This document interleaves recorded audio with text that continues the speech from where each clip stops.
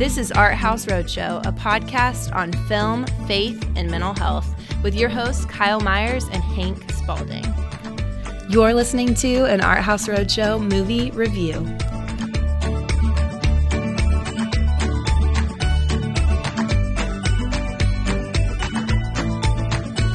And welcome back to another episode of the Art House Roadshow. I am your host, Hank Spalding, alone here today. It has been a minute, friends. I am so sorry for how long it's taken for us to get back to you, and I'm again really sorry about that. But we have had the worst luck recently for Kyle and I to get together, or even me to get together with Luke and Patrick to do the last episode of Obi-Wan. So those things are still forthcoming. I went on a trip before the last episode of Obi-Wan, and when I came back, got COVID, which had me down for a few weeks, and then needed to catch up in work. And during that time, Kyle got sick, and so we have not had the best of luck getting together, and we promised some big things this summer, and we did not deliver, just due to some timing stuff, and we're sorry about that. But as of this podcast, we've got a lot of things coming out that is just me, and so hopefully that will be something that will excite you. We got some things for everyone, but I'll get into a little bit about that at the end of the podcast. But welcome back. We're here to do a review of a show that's been out for a little bit, Stranger Things Season 4. We haven't covered any of the seasons of Stranger Things, so I'll give a brief overview kind of the show and talk specifically, though, about Season 4. There will be spoilers, so if you haven't seen Season 4 yet of Stranger Things, you might want to finish those and come back here and listen to us when you get a chance. So we're excited to do this. We got a lot of excited things coming, but we're excited just to be with you here today to kind of kick off our content explosion, is what I'll call it, wherein we'll cover a lot of things here, and we'll have a lot of episodes to engage if you want. So anyway, let's dive into Stranger Things.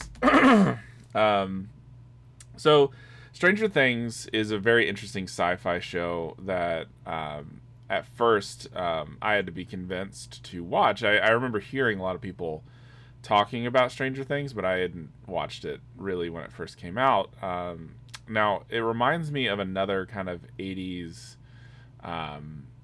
movie that I really like called Super 8, which is done by J.J. Abrams, and it's a group of kids, aliens, extraterrestrial, sci-fi. So same kind of vibe, in that sense, but this one's different because it has a little bit more of a horror feel to it. So sci-fi horror as opposed to like sci-fi extraterrestrial. Now, granted, Super 8 had a little bit of a horror feel too because there's a monster and things like that. But nonetheless, the thing that this show gives is not only the extreme kind of sense of like an eerie 80s vibe, but really true horror that especially this fourth season comes into play. It follows a group of kids mostly, and one of my favorite things about this, which you may or may not know about me depending on who you are listening to this, is that I enjoy the game D&D, Dungeons and Dragons, and there's a lot of D&D in this show. And so it follows a group of kids, middle schoolers, who are playing D&D, and one night the group is Mike, Dustin, Lucas, and Will. And the kids one night, after playing a long session of D&D, which is pretty common, one of their friends gets kidnapped. Will Byers. And so he's kidnapped randomly, and it's kind of follows the story of his friends and his family. His mom, played by Winona Ryder, and brother Jonathan Byers, who's played by Charlie Heaton, with a couple other supporting cast. I really like David Harbour playing Jim Hopper, who's the local town sheriff, and Nancy Wheeler, as well as Steve Harrington, played by Joe Keery. And so there's lots of a really great cast. And so his friends are looking for him, his family's looking for him, and they come across a girl whose name is simply 11. She's got the word number 11 stitched on her arm. Come to find out, she has escaped from a facility nearby in the town of Hawkins. And with the help of Will's friends, they rescue her from several times the clutches of this organization, and she in turn helps them find Will. There are a whole host of kind of creatures involved in this. Chief among them in the first season, a demigorgon, which is a character from D&D. A lot of the villains and creatures from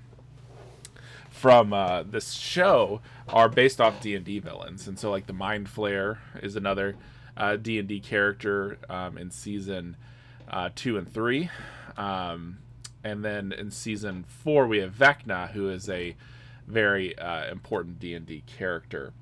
And so there's lots of different kinds of things here that I think to talk about that I really like. Now, granted, everything that happens with 11 is interesting. She's got like supernatural, sorry, that's not even a word. Supernatural powers. She can moon things with her mind. And she's kind of the main defense between the world of the Demigorgon, because the Demigorgon doesn't just appear. The Demigorgon comes from a place called the Upside Down, which is yet again another D&D reference. And so throughout the show and all of the seasons, including this one, creatures from the Upside Down interfere with our world, and it's up to this ragtag group of kids and adults to defeat the evil within and to basically save the world, for lack of a better term. And I think it's actually a pretty good show. I really, really enjoy it and like it. And it's something that I look forward to every year. So, let's get to season 4, shall we? So, the things that have kind of happened up until season 4, the group kind of gets older. One of the things that's really noticeable about this season is that the first 3 seasons, the kids are really kids. They look like kids. They talk like kids. They are kids, things like that. But due to COVID and other things of that nature, the kids grew up, right? And so a lot of the things that people are talking about in terms of just like the optics of the time jump is that, the kids don't look like middle schoolers anymore. The kids that are in this, so for example, Finn Wolfhard, who plays Mike Wheeler, he does not look like he's a high schooler anymore. Neither does the actor who plays Lucas Sinclair. And so it's interesting again just to see these kind of things work itself out on the screen, and how that really impacts storytelling. It's noticeable, but nonetheless, the kids have kind of grown up. They fought the Underground several times. They beat the Demogorgon in season 1, the Mind Flayer, and one of my favorite actors makes an appearance in 2 and 3. His name is Decray Montgomery. He is the Red Power Ranger from the 2017 Power Rangers movie, the film that I have seen the most in theaters. He plays Billy, the older brother of Maxine, who is a younger character who comes in. She's the romantic interest of Lucas, so on and so forth. But they've defeated several of these monsters. In season 1, Will Byers is kind of the main kid who's abducted and found, but he has this kind of psychic connection to the Upside Down, and he also plays a role, like gets kind of basically possessed by the Mind Flayer in another season, and so it's one of those things that like it's Will obviously gets picked on a lot throughout the show, but at the point that we get to this season, Will and 11, along with Will's mom Joyce and his older brother Jonathan, move out west, away from Hawkins, to get kind of a fresh start. One of the more emotional things at the end of season 3 is that as the group is trying to close the portal to the Upside Down, David Harbour, because one of the elements that happens is at the end of season 1, David Harbour, who plays, like I said, the sheriff, Jim Hopper, takes 11 kind of into his home as his daughter. One of the things you find out about Jim is that he had a family, but his daughter died tragically quite some time ago, and due to that fact, he got a divorce from his wife and now lives alone and serves this town as its sheriff. But at the end of season 1, he kind of takes 11 in, becomes like a father figure to her, and basically, as a result, gives her family. And as they are trying to close the portal to the Upside Down, we think and we see Jim Hopper die.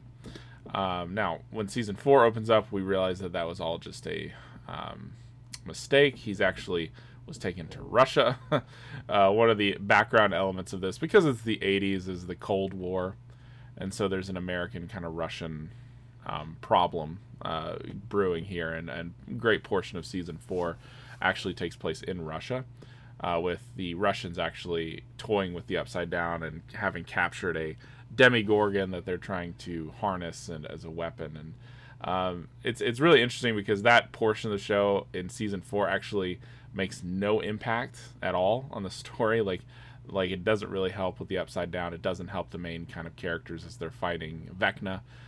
It's just kind of something for Jim Hopper and Joyce Byers to do. So anyway, that's one of the things that happens in season 4. But we get the kids are separated, and we got some out in the West Coast, some back in Hawkins, and the story season 4 is bringing them all back together. And basically, the impetus behind bringing them all back together is there is a new threat in Hawkins from the Upside Down, which they will identify as Vecna. He, much like Freddy Krueger, invades your dreams and kind of kills you in your dreams. And he invades specifically the dreams of people who have suffered or experienced great tragedy or loss in their lives. Now, one of the things I really like about this season, like I said, it turns to true horror, but it also expresses a theological theme, kind of the apocalyptic battle between good and evil. This is something that's always been in the background. One of the elements that the show, I think, really does well is that it shows that, like, good and evil is not just a battle between human and non-human things, so, like, between humans and the Demigorgons. There's a ton of characters throughout this show that themselves are human and do bad stuff. So, like, the main kind of, like, torturer or captor for 11 is this character called Papa. And this guy basically is a very significant kind of figure for 11. She treats him as if he is a father, but the problem is that he treats her very poorly. And so one of the things that the show shows is that, you know, this is a problem not just with monsters and creatures, but even with our humanity. And so it shows kind of an apocalyptic kind of reading. It provides an apocalyptic story in the sense of between, like, a battle between good and evil in the fullest sense. Now, one of the things that's really interesting with Vecna is that Vecna, through this story, we find out he's actually the first to be tortured by this Papa character. This Papa character, his character's name is Martin Brenner. He's played by Matthew Modine. And so he's kind of the first kid that they do experiments on, that can kind of move things with his mind, that can kind of, have the powers to do things that are rather extraordinary. There's this whole group of kids that Martin Brenner is basically in charge of, and Vecna actually ends up being the first one in that group of kids. And what we find through this process is that this little town of Hawkins is host to these experiments on these kids that can kind of do extraordinary things with their mind, and they're kind of torturous and really tough stuff. And 11 ends up being the last one. There's a battle between 1 and 11. 11 wins, but all the other kids die in the process, and so it's just 11. And so Vecna, I think, is a really interesting character because, he does kill these kids in their sleep. And there's actually a really great cameo from the original actor who played Freddy Krueger in the Freddy Krueger movies. Nightmare on Elm Street, which I think is a pretty cool cameo.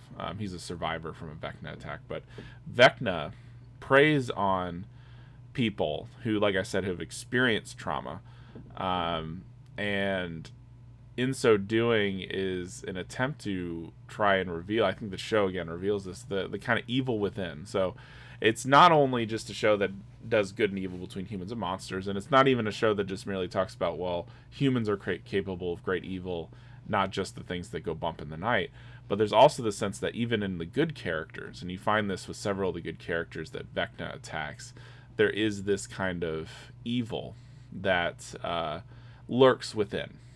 And so the challenge is how do we fight that? How do we battle that? And for the kids, the group of kids that come across this, it's friendship, it's self-sacrifice, it's love, it's all of these things. So in this season, Max Hargrove, who is like I said, Maxine, she's the sister of Billy, who's one of the main characters in seasons 2 and 3, played by Decray Montgomery. Decray Montgomery's character, Billy, actually dies saving Max from the mind flare. Kind of a redemption arc for him.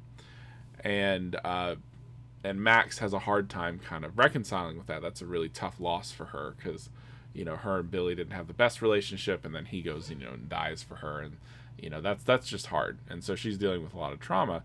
And so Vecna goes after her. And what's interesting is that it unveils the fact that for her, when Billy dies, she's not really sad. She's conflicted because she doesn't like Billy. She doesn't get along with Billy.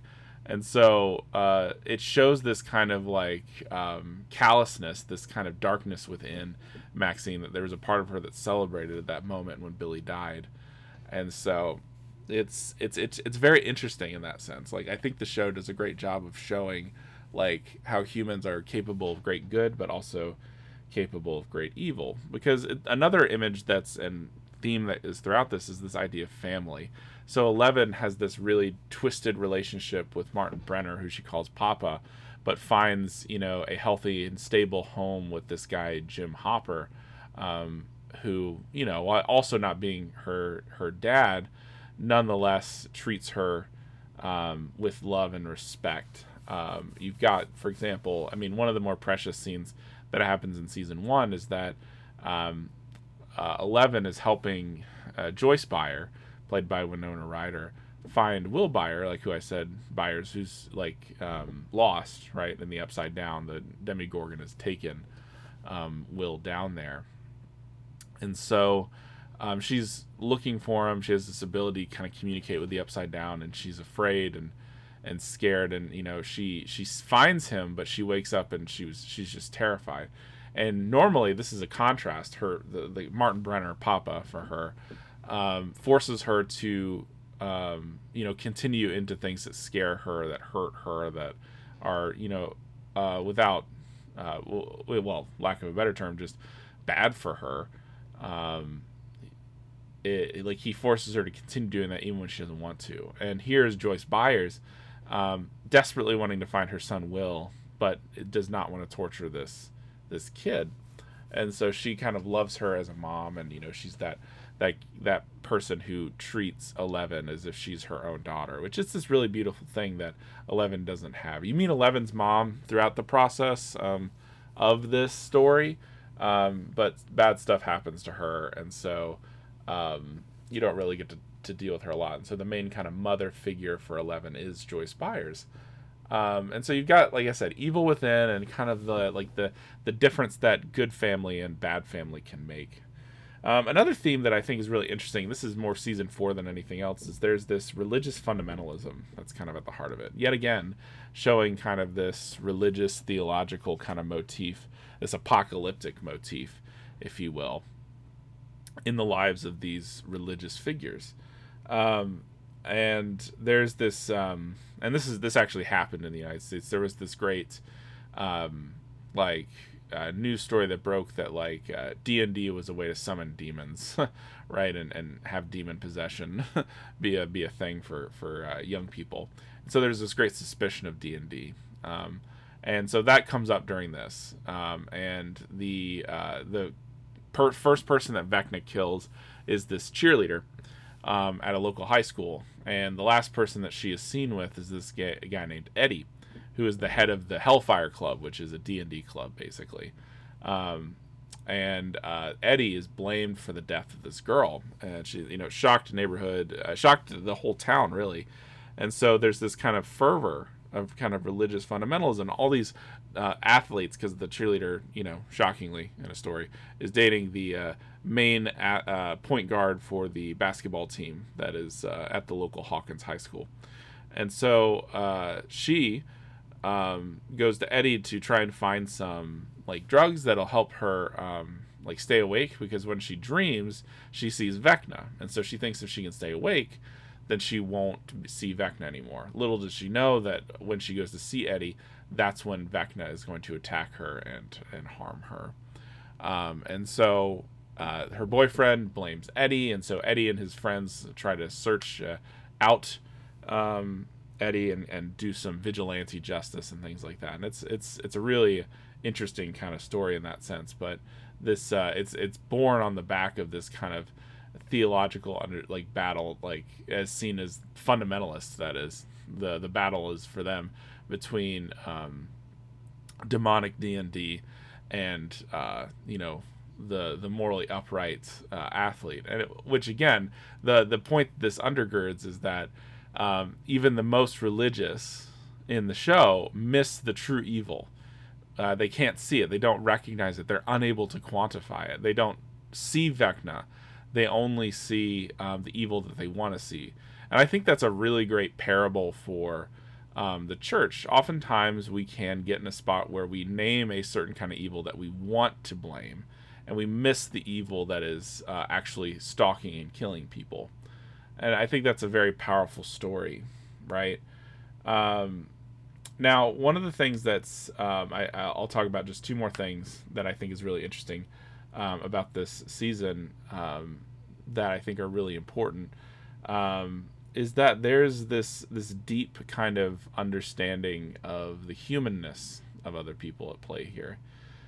Humanness that's often obscured by other kinds of competing interests. And so the characters that are the most morally upright are those that are able to see past the differences that are used as a source of division and instead see as a source of unity. And so there's a lot of misfit characters here. You've got the kids who are kind of these grubby, middle school kids. If you've ever been around middle schoolers, you know what I mean.